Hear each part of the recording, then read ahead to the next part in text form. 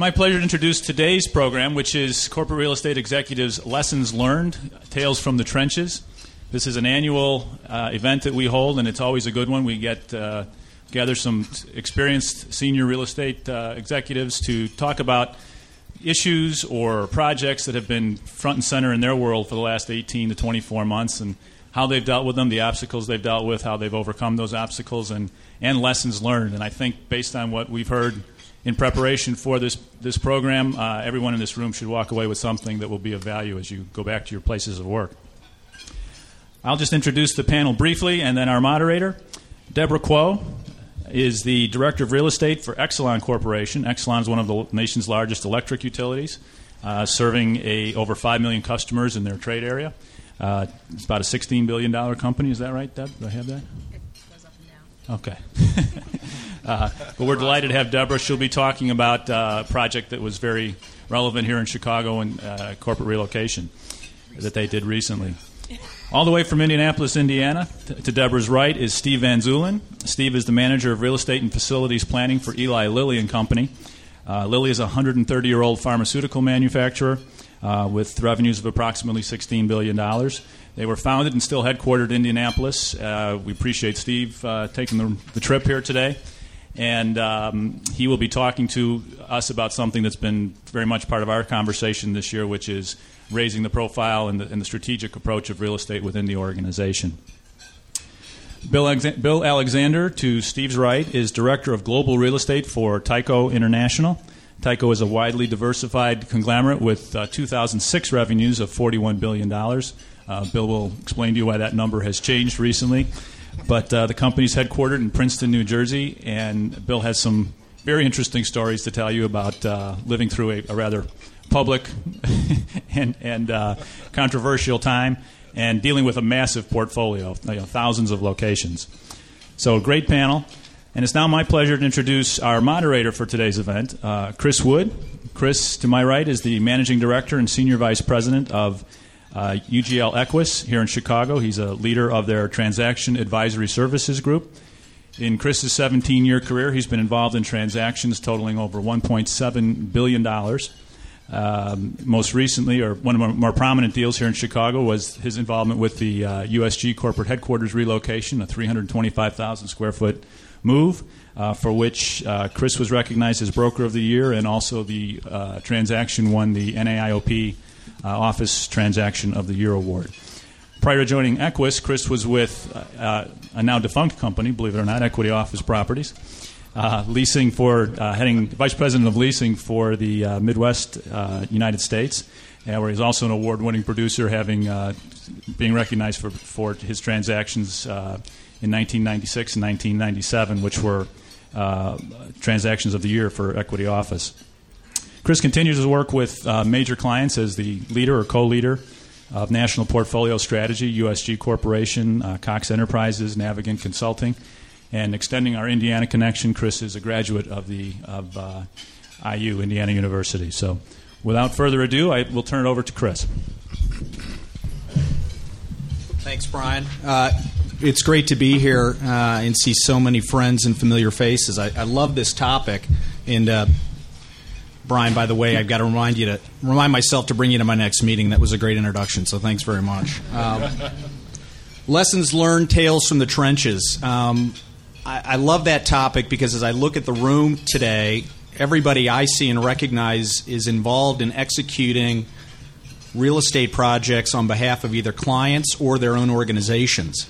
The other reason I'm really excited about this is the panel. We've got an incredible panel of experts here to share insights and some of the secret sauce that they use as they get strategy and projects implemented inside their own organizations. I want to add a little bit of detail to our panelists from a bio perspective, and then I'll talk a little bit about the protocol for the meeting this afternoon. Brian's already introduced Deborah, but Deborah has the title of Director of Real Estate. She's responsible for portfolio strategy, asset transactions, management, lease records administration, occupancy management, property management, and property tax management services for Exelon and its operating companies. She took her BA at U of I and her master's from Kellogg and is a certified CCIM. Steve is from Indianapolis, where just yesterday I was reminded yet again by an associate in Indianapolis that you guys won the Super Bowl. And we did. And all I could think of is just another 5 months. But Steve is Director of Real Estate and Facilities Planning for Eli Lilly in Indianapolis, responsible for global real estate transactions as well as site planning, facility planning. He's been in the commercial real estate arena for 20 years. Took his BA in finance from U of I, as well as a Juris Doctorate from Indiana University. And then we've got Bill Alexander, who's the Director of Global Real Estate for Tyco, little old Tyco. $41 billion company, 3,000 locations, 100 million square feet. He's been in the real estate industry for 15 years, has his MCR through NACOR, and took his bachelor in economics from Northern Illinois, and is completing his master's at DePaul University. He's also a Six Sigma black belt. So we've got a great panel of experts here. I'm really excited to hear more of their details. The way we thought we'd go through this, because we really want to engage you in conversations and Q&A, is we'll start with Deb, then go to Steve, then go to Bill. Each one will give their overview of their topic, and then we'd open that up to questions from the floor, so we make sure that we're getting you the information and idea exchange that you're looking for. That's why you're here. We'll also then, at the end of, say, an hour, have kind of a wrap-up Q&A session to make sure that if anything's come to mind and you weren't able to get that out on the table, we address it. But with that, I think I'd like to start with Deborah. And are you going to stay there? Would you like to come up here? I'm going to try to talk here. Does this work? Can yes? you hear it? Okay. Great. Actually, let me move this over. I guess my first question that I usually try to lead off with is everyone says Exelon, but nobody really knows who Exelon is. Is there a show of hands of people who know who Exelon is here? Excellent. Wow. You guys have done your homework. Good. Then I don't have to go into the explanation of what we do and who we own in terms of ComEd and PECO, who are the utility companies here in Chicago and in Philadelphia. What I'm going to talk about is really more specific to a project, because I know that Steve and Bill are going to talk more strategically in terms of some of the broader initiatives that they've dealt with at the portfolio level. What Exelon has done over the past couple of years, and what we're really very pleased to have accomplished and were recognized in April, was that our headquarters here in Chicago at Chase Tower was recognized as the world's largest U.S. Green Building Council LEED Platinum project, which is definitely an accomplishment when you consider that, 4 years ago, when we started down the path of the headquarters, LEED was really pretty much in its infancy as it relates to the program that we came under. And the fact that at 255,000 square feet, we are considered the world's largest, we think that, hopefully we've set the bar very high for many of our peers to hopefully, at least meet, if not surpass. And I know that there are many companies out there that are working on their own initiatives to incorporate environmental sustainability into their facilities and into the way that they kind of manage the workplace for their employees. So, with that, the first page just kind of lays out some of the background in terms of the headquarters project. The headquarters consolidation was actually part of a portfolio strategy that we had set out in 2003. So just to give you a little bit of insight into a large corporation and a portfolio strategy, things that we do absolutely take a lot of time.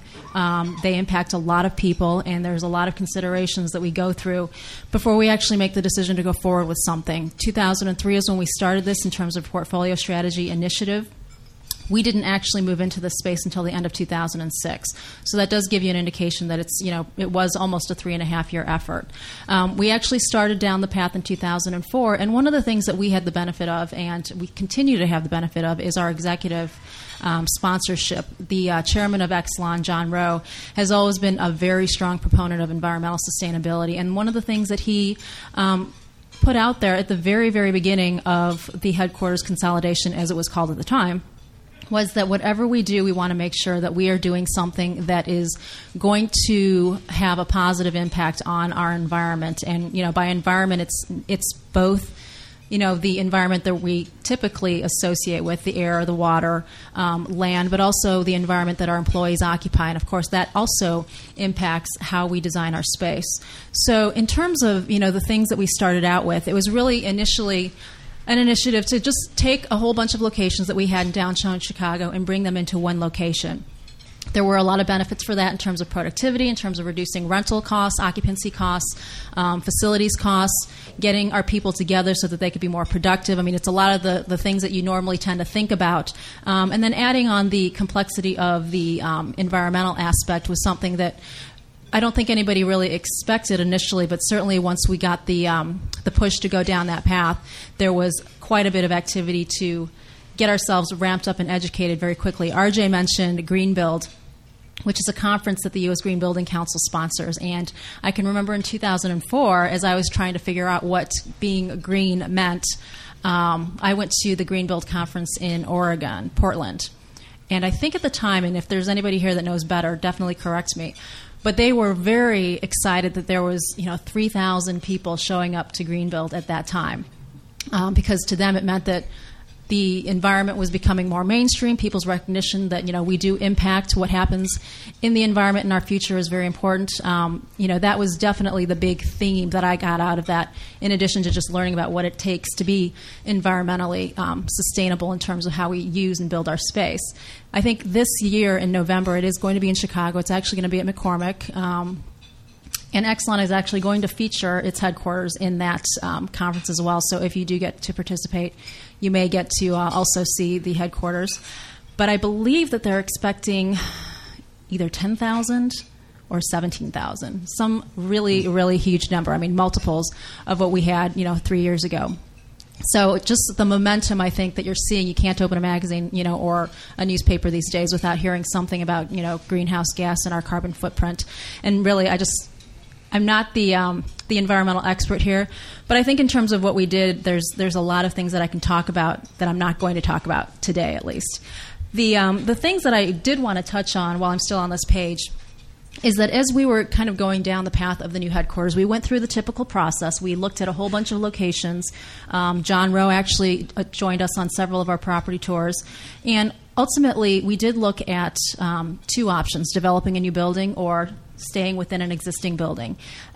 You don't think about this, again, from an environmental perspective, but if you are building a new building, and all the developers here are going to hate me as well as the architects and the construction companies, but if you're building a new building, typically you're tearing down something that exists. And when you tear down that building that exists, what are you creating? You're creating a whole bunch of trash that has to get ported off to some kind of landfill.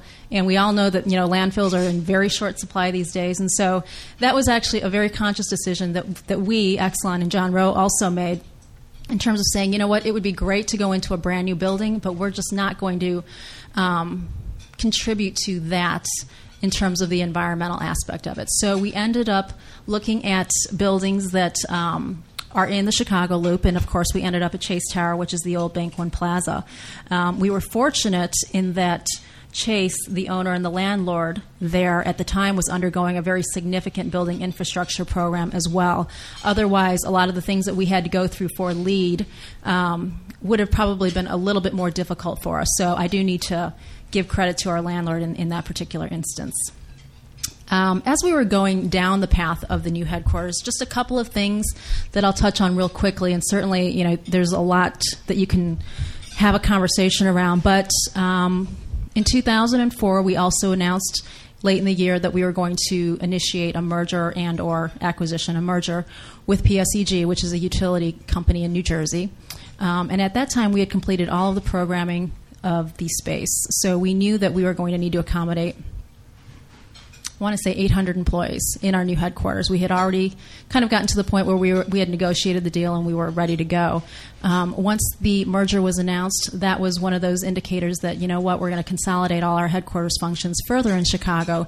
And by the way, we need to add, 200, 300 people to our headquarters space. So that caused a lot of not necessarily consternation, but, it does make you realize that you can't really run a project thinking that you have the end goal in mind, even though there is an end goal, obviously, with a schedule and a budget and a time associated with it.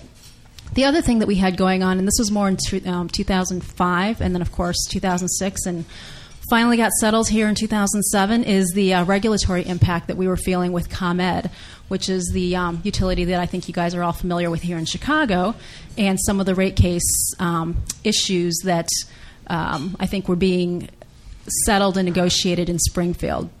With that, some of the business assumptions that we had made with regards to our headquarters had to be changed, and so ComEd, as an Exelon company, for a variety of reasons, needed to be physically separated. They had originally been included in the headquarters footprint.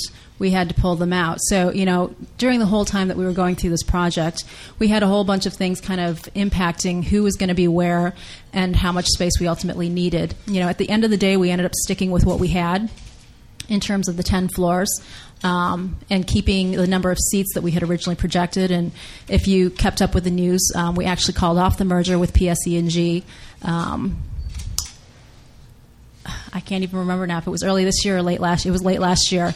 So, again, you're kind of going down a path of building space with certain assumptions, and those assumptions not kind of coming through, but needing to make sure that you stay on schedule and on budget. The other things that we had going on, again, all similar, were not only just the real estate and the capital market dynamics, but we were restructuring. So we had restructured as we had gone through the initial definition of the headquarters. With the pending merger, we went through another reorganization. When the merger was called off, we went through yet another reorganization and restructuring. So again, if you're kind of thinking about the executives that you're working with and working for and trying to accommodate, as well as their staff, it's a constantly moving target. I mean, you just don't know if you need to accommodate, 5 vice presidents or 50 vice presidents. And being able to kind of develop a floor plan and a program that can be flexible with that was one of the key things that we tried to incorporate into our space, notwithstanding the environmental aspects of it. I'll go to page 2, or the next page, but really what I just wanted to kind of give you a little bit more insight into the space before I touch on these things is the headquarters space, as I mentioned, is 10 floors. It's 255,000 square feet. It's within a building that was built in the 1960s. And one of the things that, we wanted to do here was take the opportunity to really kind of change the way that our employees viewed their workspace and that the public views us. I think if you had any benefit, I guess, of seeing our space prior to us moving into the new location, there really was no kind of image. There was no consistency. It was space that had been cobbled together kind of over time. And so what we did with the Chase headquarters is took the opportunity to kind of turn things around. We had the guidance of the LEED checklist to kind of help us along here. And one of the things that I just like to share with people, because I think it's one of the things that we struggled with the most, quite frankly, with our executives, was the requirement to give, I believe it's 90% of the occupants, a direct view of the outside from your chair, from sitting down. So it's not a matter of standing up, and it's not a matter of walking out to an office. It's wherever you're sitting, you need to be able to look outside and see the blue sky, or see that it's cloudy, or see that it's raining. To do that, we had a very traditional layout of all the offices being on the perimeter and all of the workstations being inside. And so really the people that were doing the work never knew what was happening outside until they left at the end of the day. What we ended up changing in this case was bringing all of the offices into the core and putting all the workstations out on the perimeter. And that was definitely a huge change, cultural change management exercise. I don't think that we would have been successful in doing that, again, without John Rowe's support and sponsorship. So if nothing else, you need to make sure that you have your CEO's sponsorship on that. Because he also has his office in the core. He doesn't have a window office. And so he is actually practicing what he's preaching and what he's asked everyone else to do. I will say now we have had the benefit of 9 months in our space. We did conduct a workplace survey to see how people felt about their space. And one of the questions, of course, was how do you feel about the new layout? Does it promote productivity, collaboration, things like that? and the overwhelming feedback is that everyone loves the view. And so it doesn't matter now where you sit. It doesn't matter where you are in the hierarchy of the organization. Everyone's got that view. The people that are in the offices do have glass fronts, so everyone can see what they're doing, and that absolutely was a change. But, at the end of the day, I think it's a change that we went through that has paid off, and it's a change that we would not have gone through without kind of the guidance of the LEED program that we were trying to make gold in initially and ended up with platinum. So in terms of what I have on this page, I don't really want to spend a whole lot of time because I know you guys have much more to talk about. And I've already used up my 15 minutes. So plenty of time. Take seriously. So I think the only thing that I'm going to really focus on, because you can all read, I'm assuming, is the bottom bullet point, which is that, no matter what, we had this project, and I will tell you that it was a project that while I was leading, I had a team of very, very dedicated people, not only employees that were of Exelon, that were Exelon employees, but also the various consultants, our designers, our general contractor, our vendors, everything. They were very committed to the project, and of course to making sure that it was successful. We managed this project in such a way that hopefully there wasn't, any kind of skip in the beat of any particular activity that we're going through. And at the end of the day, the entire project team got excellent kudos for pulling something off that, for a company like Exelon, we had not done a headquarters project in 40 years. So it's not something that we do on a daily basis. It's not something that we do even in, one person's career. And to have something like this go off as smoothly as it did, and also as successfully as it did, I think is something that, not only as the project team leader am I very proud of, but I think just in generally, you kind of need to think about that, whether you're the owner, the project manager, or the, one of the service providers on a team. You just have to think about the fact that most companies don't go through major initiatives like this very frequently, and you really need to step up and just be an active part of the team. But at the end of the day, everyone put in a ton of time, a ton of effort. I think there were a lot of people who were very close to burning out. So, my biggest advice here is that no matter what you do, you got to take care of yourself. Because, unfortunately, I think during our project, and there was nobody specific on the team, but during the course of the project, there were many people that I was aware of, and I shouldn't say many, several people that I was aware of that, kind of pushed themselves to the end.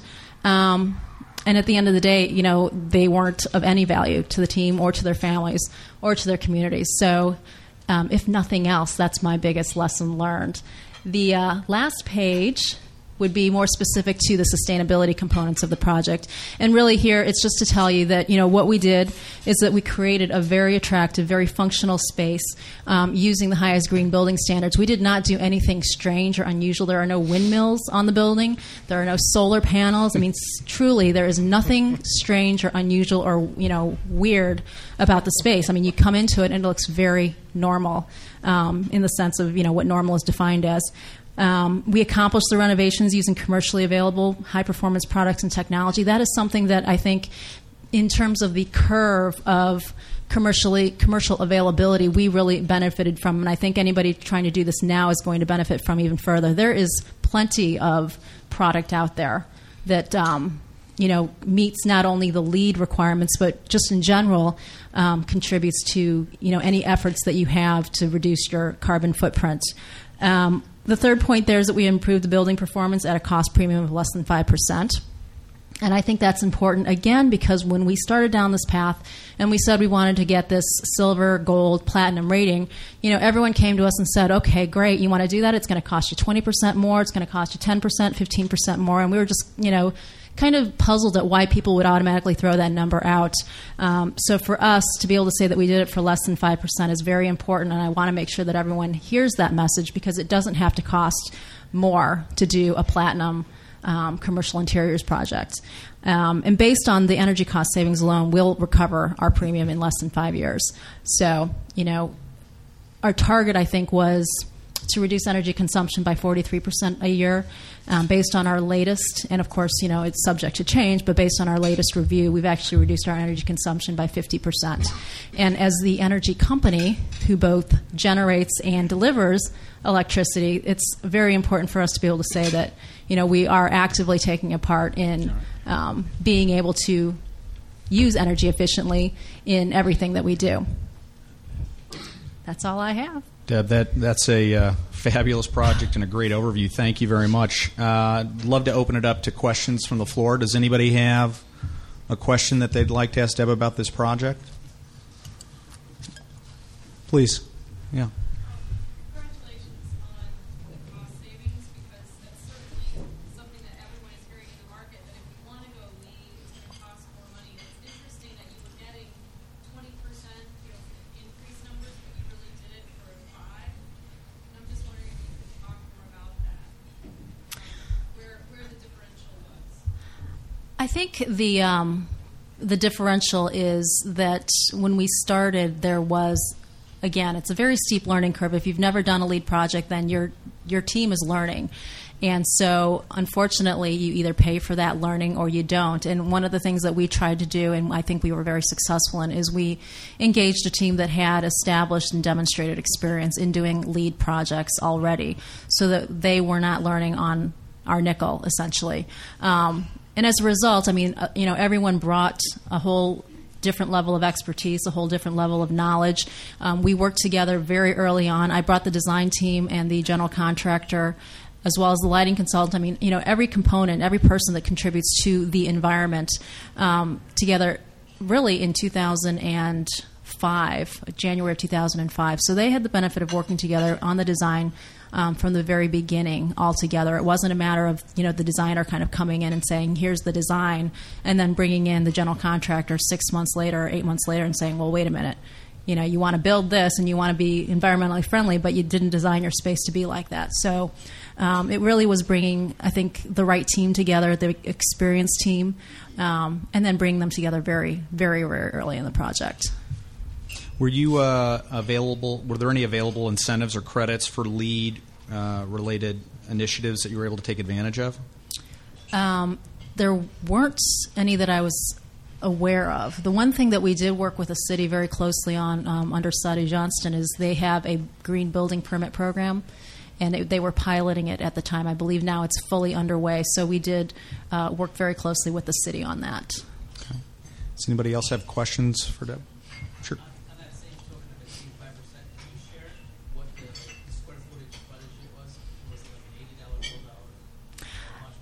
I'm not at liberty to share that. Nice try, though. That's a good question. I wanted to know the same thing. Anybody else? Great job, Deb. Thanks so much for sharing that. With that, With that, we'll move to Steve and the Lilly story. You mind if I stand? Please.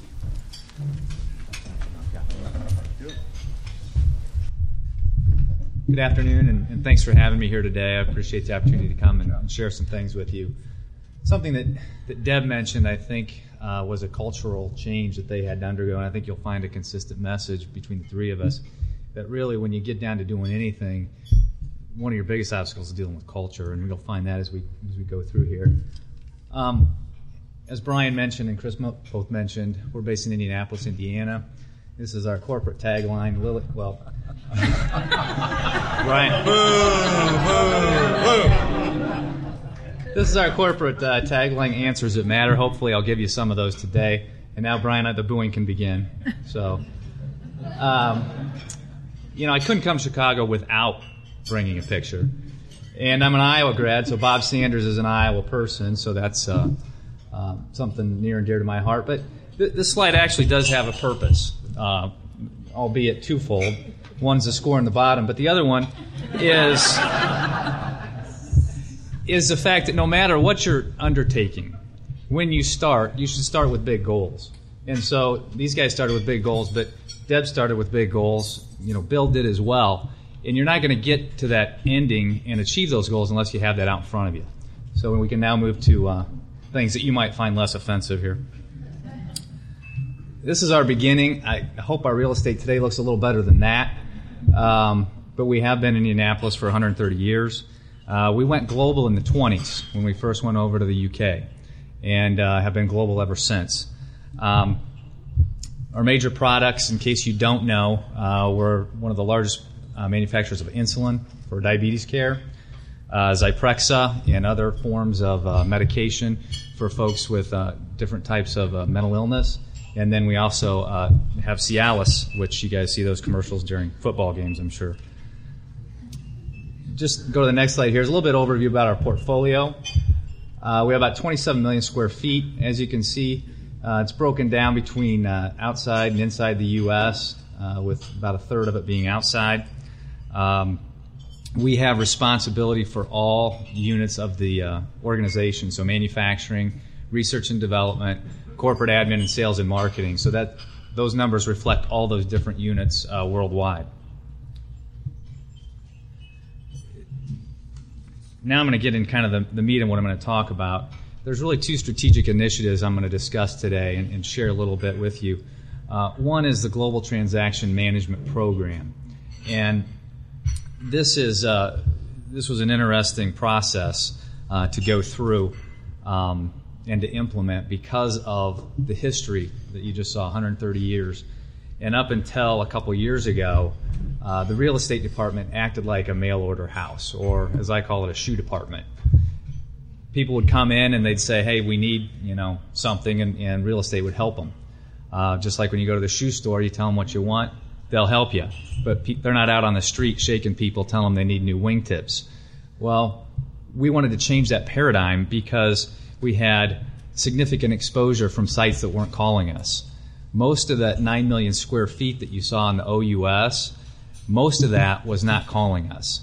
We had installations in Japan in excess of 100,000 square feet we knew nothing about. And so we needed to get a better handle on that as we transition into really a proactive management process. And so really, how did we do that? What was our program implementation? Well, we really had to sit down and figure out what's the strategy and plan. And just to say we want to go out and get control of the global portfolio, it's not a real good story. People aren't going to get real excited about that. But we have to figure out what are we doing and quantify the exposure. And we quantified the exposure in terms of what we knew of dollars, and then compliance. Compliance is a big deal, obviously, for corporate America these days, as well as opportunity cost. What could we be leaving on the table because we just don't have control of it? Then we decided we need to really create a framework. And what is that framework? And there are different methodologies. If you talk to folks with Global Portfolio, Bill probably has a different framework than we do. But if you talk to different folks, they set it up in different ways. And what we decided to do is follow one we developed for the U.S., but then also look at really the personality of our company and what does that mean. The personality of Eli Lilly and Company is really a process-based, data-driven company. We have a process for finding new medical compounds. We have a process for getting those approved, a process for manufacturing, and then a process for sales. So if we wanted to get any play at all, we had to show them a process and that it was based on data. So we developed a framework and a process to not only going to the service providers, but requiring them to show us how they would implement that process. Another key issue or facet of our program was to tie it to existing corporate policy.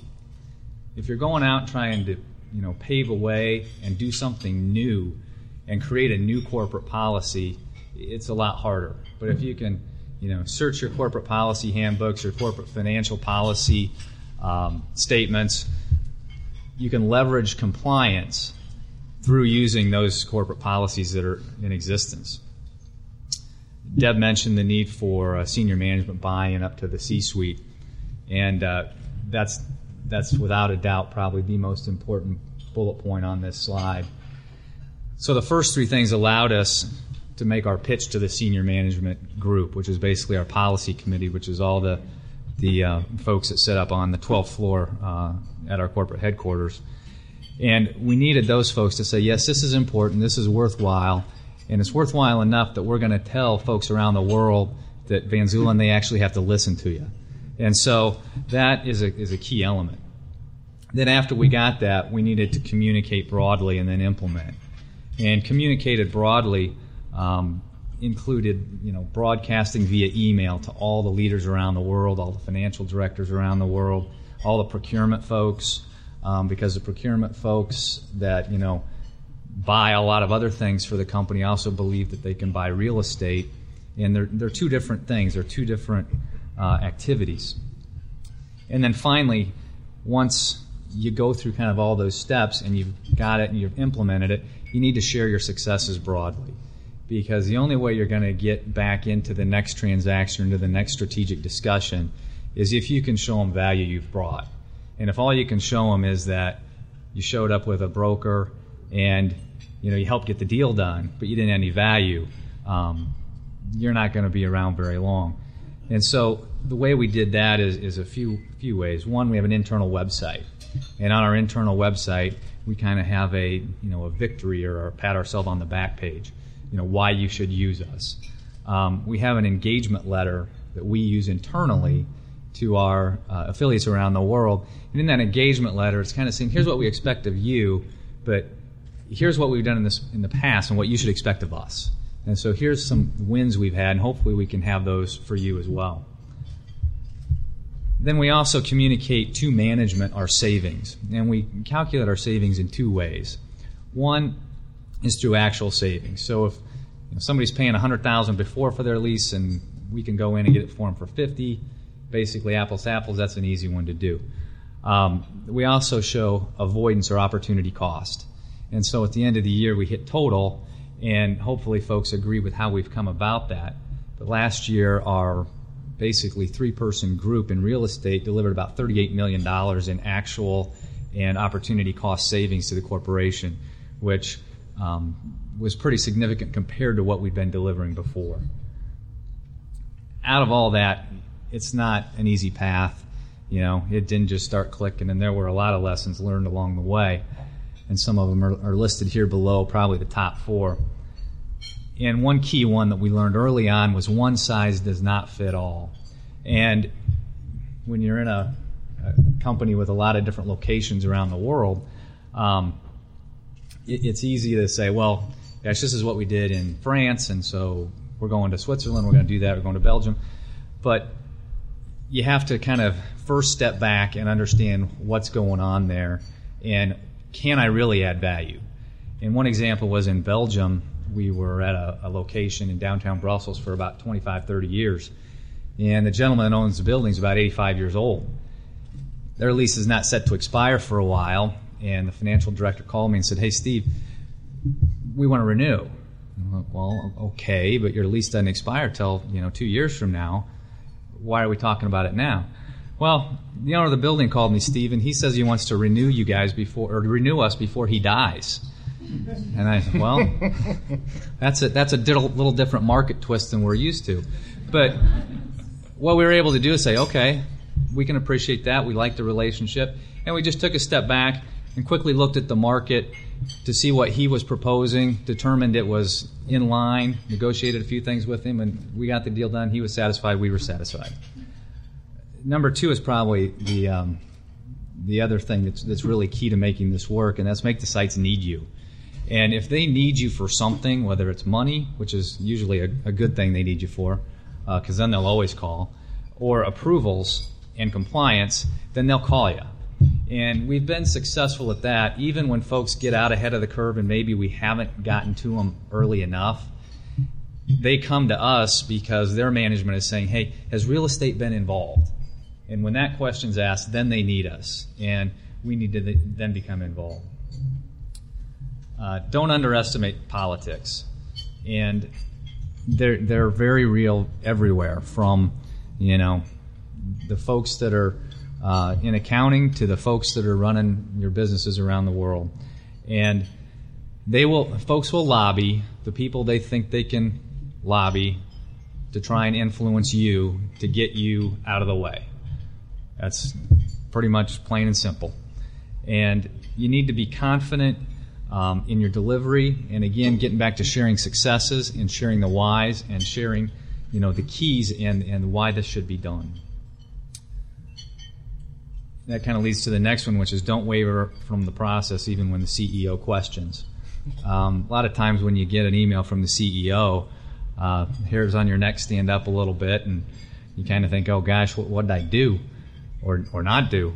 And we had an example. We were in Germany, and we were going out for a new office space. It's about a 125,000-foot requirement. And it turns out our CEO is friends with the CEO of a large real estate developer with an international presence. Turns out this CEO was very disappointed that his company was not on our short list. Turns out he then told our CEO that he didn't think the process was fair. He thought we were playing up to relationships that we already had. And there were several other bullet points in this email. And basically I was being questioned, why aren't these guys involved, and can they get involved? And it would have been easy to say, well, yeah, we can let them back in. But we went back and said, well, here's why they're not involved. They didn't respond, okay? And here's how we did go through the process, and then here's where we are. And I sent that back. There was a 50-50 chance that I'll, still be there the next day. Fortunately, he appreciated the process, and he said, thanks, I'll take this back to Mr. So-and-so and tell him that we did follow a process and it was a very logical, legitimate methodology. And getting back to, I guess, part of the reason for the program, before we started this, we thought we had 165 locations around the world. And this gets to the compliance issue. After we implemented the program and started proactively managing this, we found we had 210. And some of them were quite significant. And so it just goes to show you that if you don't manage it and don't have it in control, it quickly is out of control. The next little project is really multiple projects. And corporations make strategic decisions every day, right? And oftentimes in a real estate role, you are responsible for carrying out kind of the outfalls of those decisions. In basically last year and most of this year, Lilly has made some difficult decisions to close sites, specifically about 5 sites around the world. And within Lilly never has laid off anybody. Whenever we've had a group that we have determined is no longer necessary, those folks are all given the opportunity to go to other parts of the corporation and work. And so you may be an engineer one day, but if that responsibility or function is gone, you can go work somewhere else. But these actually had layoffs. We were selling sites that we had been in for a long time. And there was a real psychological impact as well as a real impact. An example of this is our site in the UK. We bought the ground in the late 20s, built a factory there in the mid-30s. The story goes that it's outside of London, that when the Germans were bombing London, sometimes they lined up on the Lilly building because they knew where that was and used that as kind of a beacon to head towards London.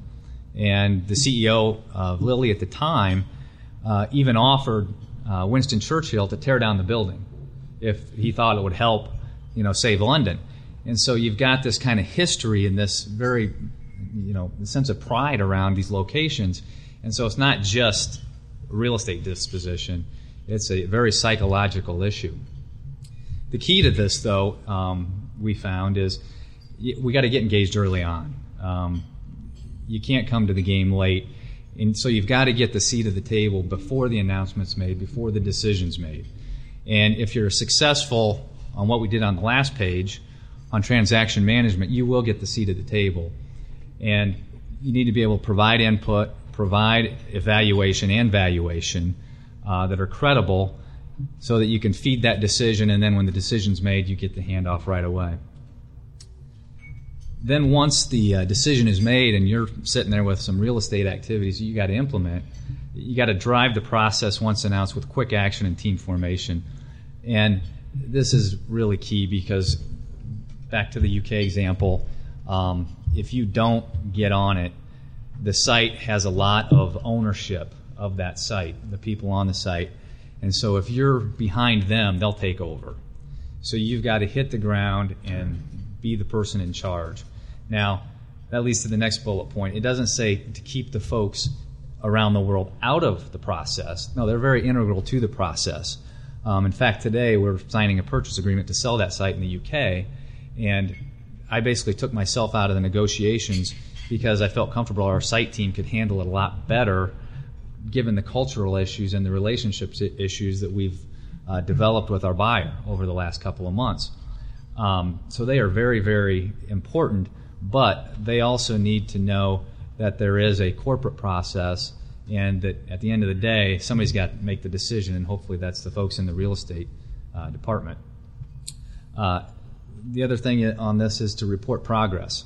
So we had 5 of these going on at once this year, and some of them are still going on, unfortunately. But we got to report the progress. So we meet weekly via conference call, because most of these are outside the United States, and we report progress to management, to the site, and hold folks accountable to doing what they say they're going to do. And if you do that, then you'll also get a lot less resistance from folks doubting the process or the project you're trying to get done.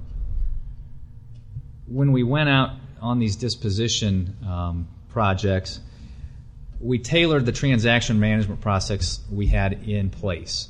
So we didn't try and create something new just because it was a little bit different animal. We took what we had, and what we had was a best-in-class, best-in-market platform where we would go to the market, interview the best players, and Tim Sherwood's here from DTZ, and his team in Frankfurt is handling our Bad Homburg situation. But DTZ doesn't do all of our international work. We look to hire the best people in the market, which also helps gain your credibility. Lessons learned from this activity: emotions and ownership are real, and not believing that can derail you. And that was very real here in the States. We announced that we were stopping construction on a manufacturing project in Virginia, and the emotions surrounding that were incredible, from the state, from the economic development people that I had been with a month before we announced it, and they had no idea we were going to announce it. So there were some very difficult conversations and phone calls. And if you gloss over that as just, well, that's a corporate decision, we're moving on, it can derail you for a long, long time. So as painful as it is to work through those issues and spend time and try and really understand what folks are thinking, if you don't, it can derail you. The second one, I'm sure everybody has had a situation with this. Everybody has sold their home at the highest value on their block. Has anybody dealt with that within their own organization? Everybody has an opinion about real estate, right, wrong, or indifferent. And I had an executive director in finance who was in charge of one of our divisions. He was asking me about a transaction we just signed a contract on. I was going through the points, and up until the point where I told him they had a free look, basically a 90-day due diligence look, things were going fine. Oh, that's great, Steve. That's great, Steve. And then he said, well, why do they get this free look? I said, well, that's kind of the market. They got to figure out if they want to buy our property, if it's everything we said it is. Well, then he related that back to his home and how he just bought a home 30 days ago, and he didn't think he had that opportunity. And so you've got to deal with those issues and understand that you're going to get questioned. And the last one here, negotiation is not a good team sport.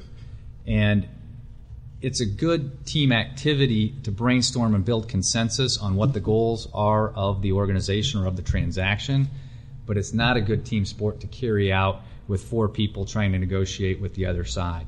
So it's good to get consensus as far as to what we need to do and how the financing and the transaction needs to occur, but somebody's got to be in charge and make the final call.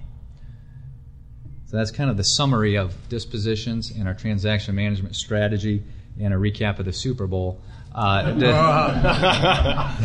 anybody has any questions, I'd be happy to entertain them. Questions out there? Anybody have anything? On the Super Bowl, I'll have to remember that.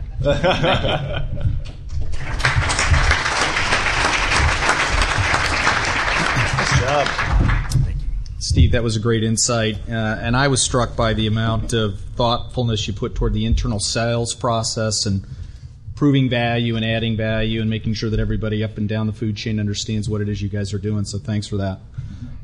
Bill, with Tyco, are you going to dance around the floor, or where are you going to be? That's right.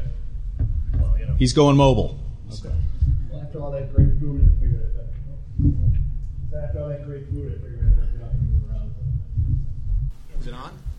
Here we go. All right. Now I get to sing a little Sinatra for you at Margiano's, right? Luck be a lady too. No, sorry. I always did too. Had to get the opportunity.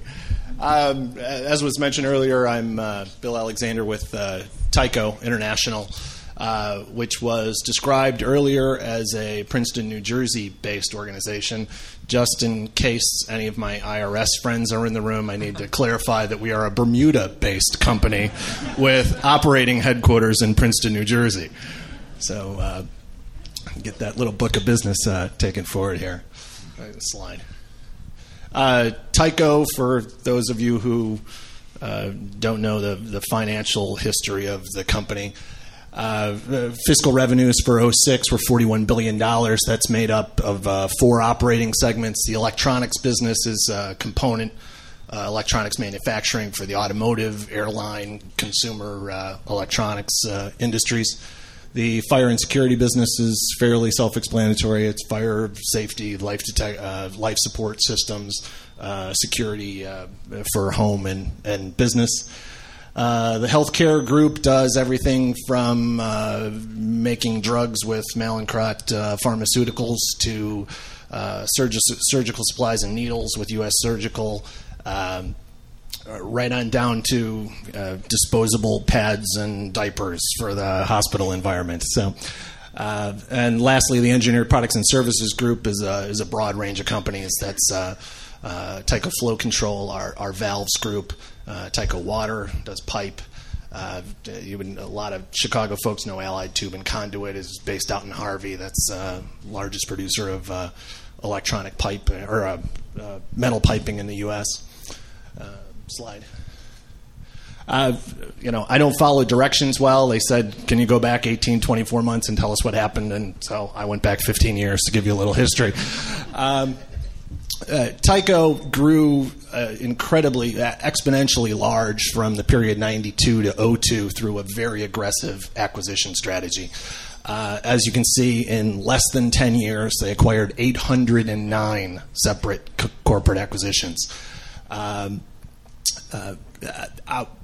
Well, that strategy did not go to integration at any depth. A typical strategy of that acquisition was, you buy the company as cheaply as possible, you fire the top 3 levels of management and call it integrated. That's, it was a very aggressive strategy. Excuse me. A lot of legacy things come out of that. In order to keep the acquisition price down, we didn't buy owned properties of some of the acquisitions. We leased them.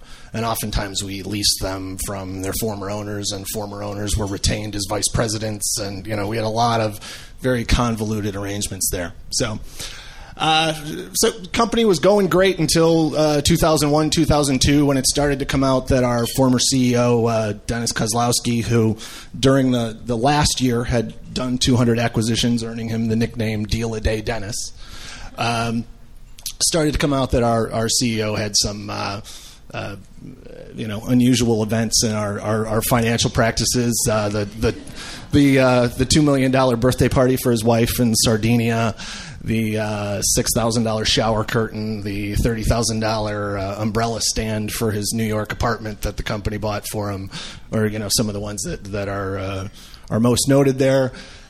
So him and Mark Schwartz, our former CFO, have gone from the C-suite to the jail cell suite, both doing 8 2/3 to 25 years in New York's state prison system. Out of that, Tyco was very quickly grouped with Enron, WorldCom, Tyco. Anytime anybody talked corporate scandal, they talked governance issues. It was Enron, such as Enron, WorldCom, Tyco, and that took a $40-ish stock value down to $7 in early July of 2002. Unlike Enron, unlike WorldCom, underneath that scandal was a pretty sound company that produced a lot of cash, had a lot of good brands, had a lot of good things going for it, a lot of good people working for it. Go to the next slide. At that time, we hired a new CEO, Ed Breen. You want to talk about courage in the face of crisis. In his first 60 days on the job, brought on by the board of directors to resurrect Tyco. His first actions in that 60 days was to ask all of the current board who hired him to resign. I mean, that's some courage. Changes to every key operational leader in the company. I mean, literally everybody that reported to the CEO was new in 2003. Operational excellence became a real key mantra of the company. Operational excellence to Tyco is Six Sigma programs, strategic sourcing programs, corporate real estate and facility management, portfolio management, working capital also falls under that group. Out of that, you saw a dramatic cash flow improvement almost immediately. Started paying down debt, buying back stock. Good things come.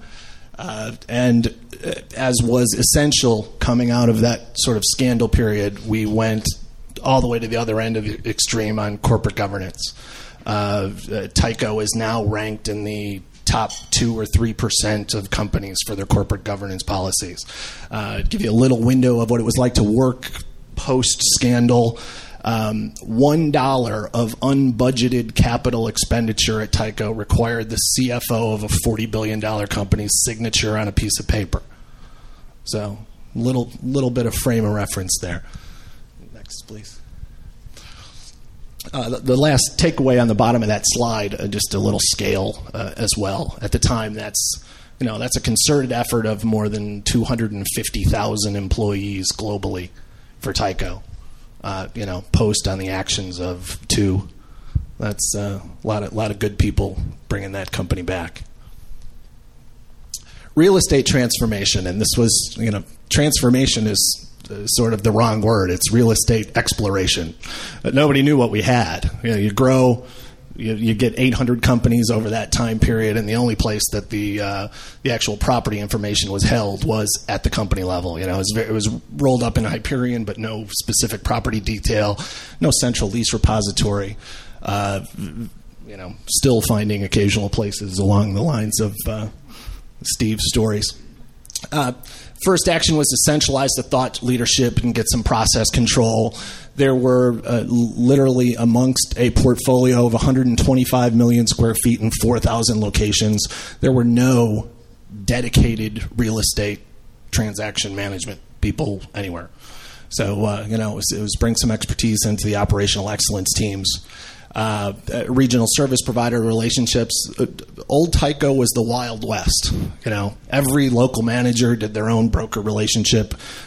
Some of them didn't bother, just did the deals themselves because they know how to buy a house. Why don't I know how to buy a plant?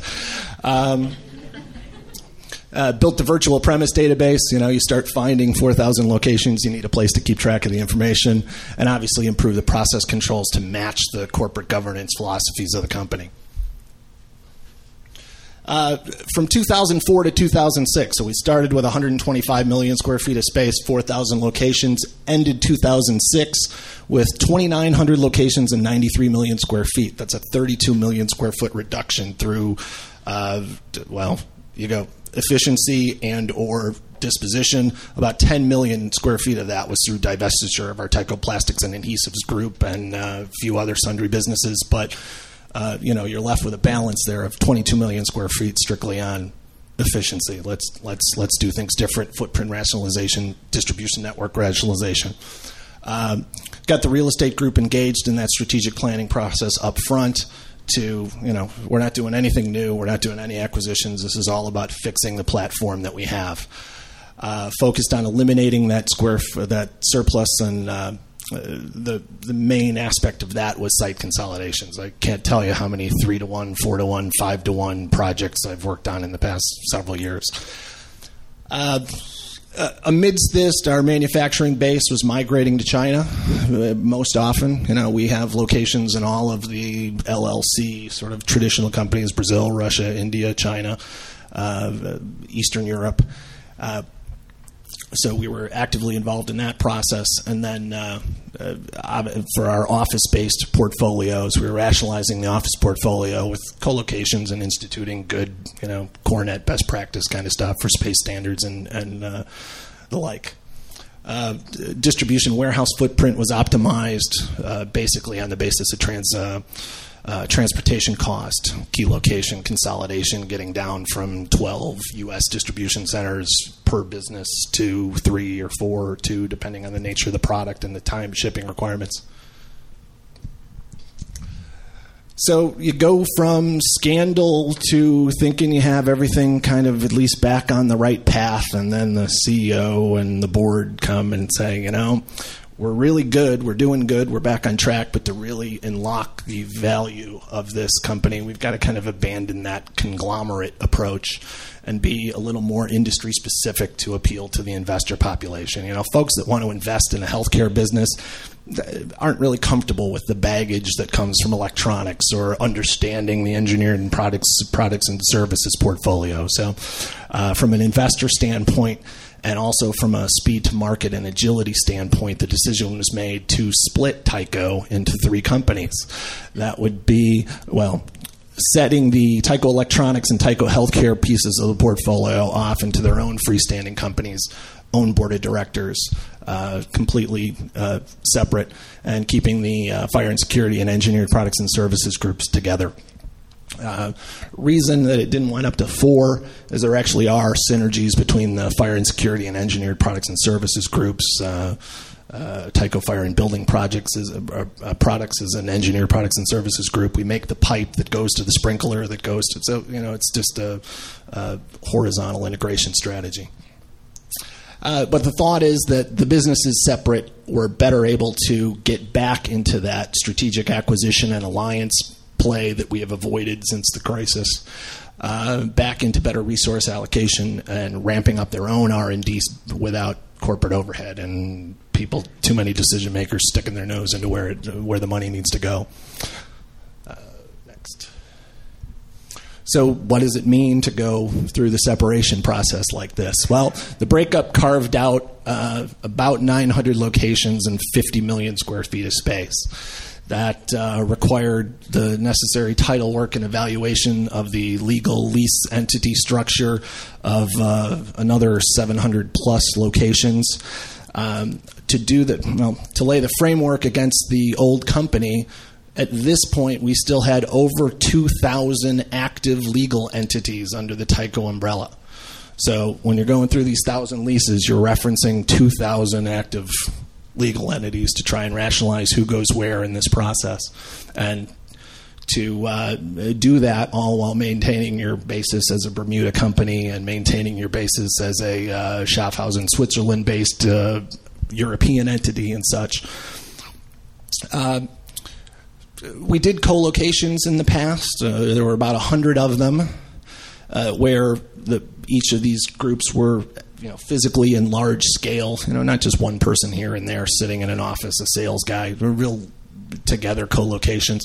25 of them had absolutely no demising walls, no presence whatsoever. So out of that becomes 25 little micro wars about who stays, who goes, do you build walls, do you move? And then we opened 7 new corporate headquarters, 150,000 square feet of new offices. That's expanding the corporate headquarters presence for electronics and healthcare, duplicating our board spaces in Bermuda, recreating our financial centers for each of the companies in Schaffhausen, Switzerland, Luxembourg, Singapore, places like that. So, June 29th, 2007, 18 months of hell later, we actually split into the 3 separate companies. There's Covidien is the only one that completely abandoned the Tyco name. That's the legacy Tyco Healthcare. Slide. Who's New Tyco now? Operating in 5 business segments. ADT Worldwide has good brand recognition in the security business. Safety products, electrical and metal products, fire protection, flow control. Slide here. Most of you will recognize a lot of these brands. You'll see it across the real estate industry. Obviously, ADT and Sensormatic in that security space. Simplex, Grinnell, and Wormald. Look on your fire extinguishers and your sprinklers above your desk, and you'll find them there. Flow control in the water, industrial valve space for the petroleum industry, the marine industry, the nuclear industry. Safety products, Scott, they do the air packs that all the firemen wear. They got the big mask, and Grinnell and Ansel are sprinkler-based companies and fire protection companies. And then electrical and metal products, which, again, in this area, most of you, I think, would know. Allied Tube and Conduit is headquartered in Harvey, Illinois. Has about 1 million square feet of space down there. Is the largest U.S. producer of steel pipe. When I talked about, how do you survive a scandal? This is how you survive a scandal. You got good businesses underneath there. All of these brands are global leaders or U.S. leaders in the businesses they're in. I had a tough time going, all right, we're going through this separation, and we were this big company and huge portfolio and huge challenge, and now I'm going to be managing 50% of the space I was managing, 60 or 70% of the number of locations.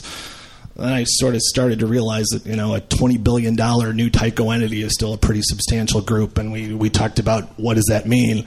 So Tyco on a revenue basis, new Tyco on a revenue basis, is equivalent to Apple and Google combined. It's equivalent to Harley-Davidson and Anheuser-Busch combined, which is, by the way, the only time I recommend combining motorcycles and, not a good plan there. Or Tyco is equal to Starbucks 3 times over.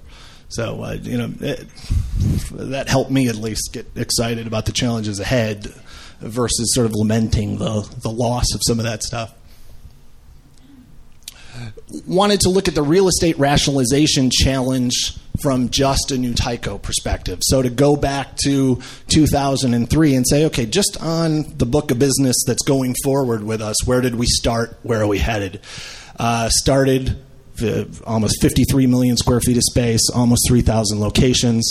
Since that time, we've eliminated just under 800 facilities, over 14 million square feet of space, while simultaneously growing the revenue of the company.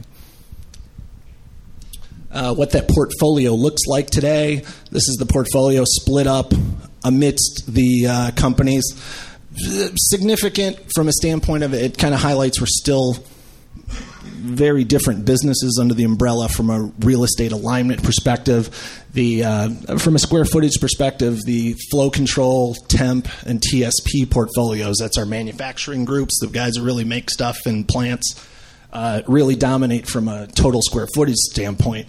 But then you look from a number of location standpoint, ADT Worldwide, almost 900 locations, a lot of sales office, a lot of presence, have to be close to the customer, a lot of monitoring centers. The fire business, same thing, out there has to be in touch. So kind of 2 different aspects of the portfolio, a portfolio with a large number of offices that are relatively small and a large number of heavy-hitting big manufacturing and distribution locations. New Tyco strategy. I put this up. We talk about trying to get a seat at the table and wanting to be appreciated at the CEO level and the directors and engaged in the strategy. This is right off of this slide I stole out of Ed Breen's investor roadshow presentation. And it's his version of New Tyco strategy. So great talent. I hope I'm part of that mix. Accelerate organic growth. We really want to, grow the business organically. We're not going back to that aggressive acquisition strategy. Third bullet down, number 3 on his list of priorities, drive operational excellence and restructuring opportunities. And that's, all sits strongly in the real estate field. So it's a good feeling there. And obviously taking those goals out there, manage the portfolio, improve margin, increase return on invested capital, all things that we touch in the real estate world every day. So we really feel fortunate to have a leadership group that appreciates that investment. Strategies and goals going forward. I'm on the hook for another 2 million square feet of real estate reduction over the next year, trying to translate that into a $20 million net reduction in our operating run rate for real estate, and bring back another $15 million of free cash out of property sales. Streamline and simplify the process. We have a lot of rigor put into our corporate governance and process there, and we've got to make it easier and simpler for people to do the right thing within our complex organization. So that's key to what we're working on. Still have a long way to go on data capture. Fortunately, we know where every place is now, but it'd be nice to know what the light bill cost them in all those places. And to let that data drive some better strategic analysis across our portfolio. And certainly support the businesses as they are, again, growing organically and also back in the M&A game. So we need to kind of go back and figure out how we do the M&A activity effectively as part of the new company. Lessons learned from a portfolio transformation standpoint. First, I'd echo 99% of what Steve's experiences have been. A little unique piece here. Holding company. Cornet, you always hear align your real estate strategy with your business objectives. Well, Tyco, is that one set of business or 12 or 15 or 18 like we used to be? And they are different. We have very wide-ranging different usage types, different industry segments, different strategies. So out of that, the takeaway is, I can leverage process consistency across that full portfolio. I can leverage the size of our spend across a lot of sourced activities in the real estate space, but really the day-to-day strategy needs to adjust to the individual businesses, and you need to be in touch with the individual businesses to be there. Co-location strategies are obvious. You get that address list together and you go, wow, there's 27 Tyco locations in metropolitan Chicago and northern Illinois and Indiana and Wisconsin. And you go, all right, well, maybe it can't be one, but it sure could be 5. But then you start drilling down into it, and you go, all right, well, you got B-class office, you got C-class flex space, you got distribution warehouse, you got plants, you got dirty old businesses, that are still doing business in the manufacturing kind of environment that folks worked in the 20s.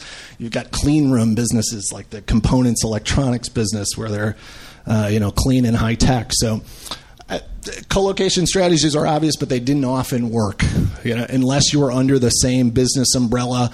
If you put a 20,000 square foot warehouse together with another business's 20,000 square foot warehouse, you typically get a 40,000 square foot warehouse. Unless you're going to really go after the operational synergies that are underneath the business, the real estate aspect doesn't deliver enough to overcome that.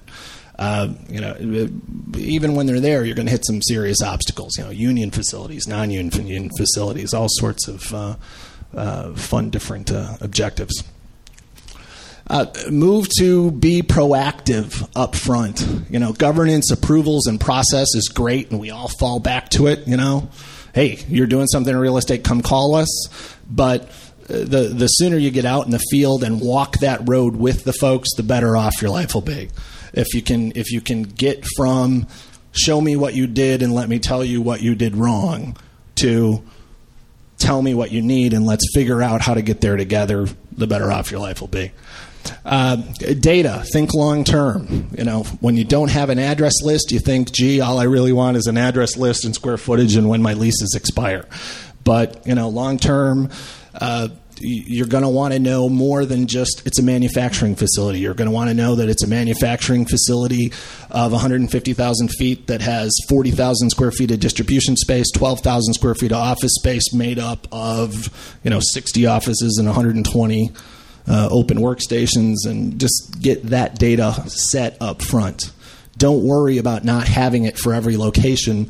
You're going to touch these things over the next 5 years, and if you get it incrementally, 5 years from now, you'll be great. So don't settle for, I'm never going to get all of that data today. Set it up to be incrementally going long term.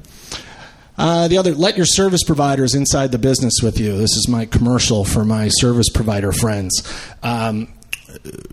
We adjusted our strategy according to the culture under each of the business umbrellas.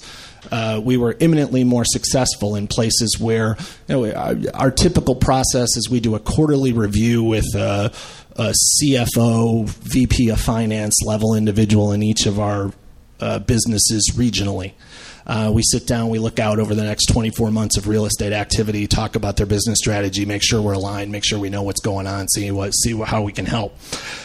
We were imminently more successful in the end result of that process when you bring the service providers in the room with you and let them participate in that discussion directly instead of having that discussion with the real estate team, talking to senior management, turning around and calling your service provider and trying to translate it. You'll all go a lot farther if you just get over the humps, get in the room, work it out. Next. Lessons learned from the separation project. Set up your separation teams early and function as third parties early. My father told me, tall fences make good neighbors, and it really proved out true here. You're one big happy family at the start, but pretty soon, people's sub-agendas start coming out in the process. Somebody's going to be the new real estate director of the new company and has a different spin on how they want to run things. And, you're sorting all these issues out on the fly. And the sooner you identify what those issues are, get them all out on the table, start setting yourself up. Great, yes, you're running Tyco Electronics' real estate portfolio, and 18 months from now you can do it any way you want to. So we've got that established, so now what? What does that mean for us getting over to these goals? Knowledge transfer, critical to everybody's success. I didn't realize how much, we're a real lean team, which means when you're going to separate into three, you're going to lose functionality and knowledge amongst your team. Best example, everybody relied on our Tyco's energy guy. Anytime you had an energy question, we had this great electrical engineer, PhD guy who would just parachute in and solve your energy problems. He negotiated all of our energy spend. If you had, efficiency questions on the manufacturing thing, you could do all of that. Well, only one of these three companies got him. So then what? Now what do you do? So while you've got that window, everybody's together, you've got to identify who those people are and set up that knowledge transfer process to start. Otherwise, you're going to be out there searching, hiring, and paying for talent that you haven't met yet after the fact. Get yourself a good lawyer. Ain't that the truth? In that process, like I said, we're sorting out 2,000 legal entities. Paper alone could have just overwhelmed us, and it hurts to write a big check on the legal bill, but get yourself a couple of legal good firms, and it's money well spent. Take advantage of the data collection efforts. In retrospect, you go into that process and you're thinking, are we efficient in making this separation project work? How do we keep the minimum amount of work necessary for the separation project? So one of the things that come up is, which locations are material to the separation? Is it the manufacturing footprint? Is it every location? Is it just locations that are more than 50,000 feet big? Is it just locations that your spend is more than $1 million a year in? What's the definition of material? If you're data challenged, like we were and continue to be, strategy here is set that bar low. It's going to make the separation project more work, but you have more work and access to teams and resources during that project than you're going to have in your daily run rate. So if you set the project up where you do more work in the separation project while you have the resources, you'll get better data out of it. So we ran title on more locations than we needed to. We did more lease analysis than we needed to. We did more translations of international leases than we maybe could have minimized. And that was strategically thought because we need the data up front, and so let's make sure we have. That way we're sure we have everything we need and in the future, everybody's got the data to use. Lastly, don't forget your other job. It's real easy to get caught up in any of the big projects. You got a headquarters move, you got a large M&A activity, you got a separation project. It's really easy to get caught up in, hey, this is what I'm graded on, this is what people are looking at, this is high visibility. But you really got to stay focused and re-bucket, reallocate your time. That Mondays were separation day, and Tuesdays I had to get back to doing my old job, my regular job, managing the portfolio, making sure I stayed in contact with the business leaders about their current strategy and all the things they were feeling about the separation, not losing traction with those relationships that you had worked hard on to build and would have been ashamed to just drop amidst the madness of the separation. I put this up here. We got our students over here, and I've been carrying this around for a long time. And it's just partly because of the places I've worked. I've just started to live in that space of change and transformation. But I've kept this in my bottom drawer for years, and it's one of my favorites. It's John Cotter's article that was in the Harvard Business Review years ago, Why Transformation Efforts Fail. And he gives 8 steps for organizational transformation. Won't go through them all. A couple that really come forth in this process here. Empowers others to act. You've got to recognize you've got good talent out there, or you've got developing talent out there, and let them go do it. And the bullet point: plan for and create short-term wins. It can't be an all or nothing 18-month long project. You've got to look for milestones to celebrate along the way. And build on from an initiative standpoint. So I think that's it from a change standpoint. If you can get yourself a copy of that article, it's good to hold on to. Thank you. Was that it? Great job, Bill. Thank you. Bill, thanks a lot. That was great insight. I appreciate it. Now, I just want to thank the panel one last time. They were great, shared a lot of super ideas, so thank you all again for coming and sharing this afternoon.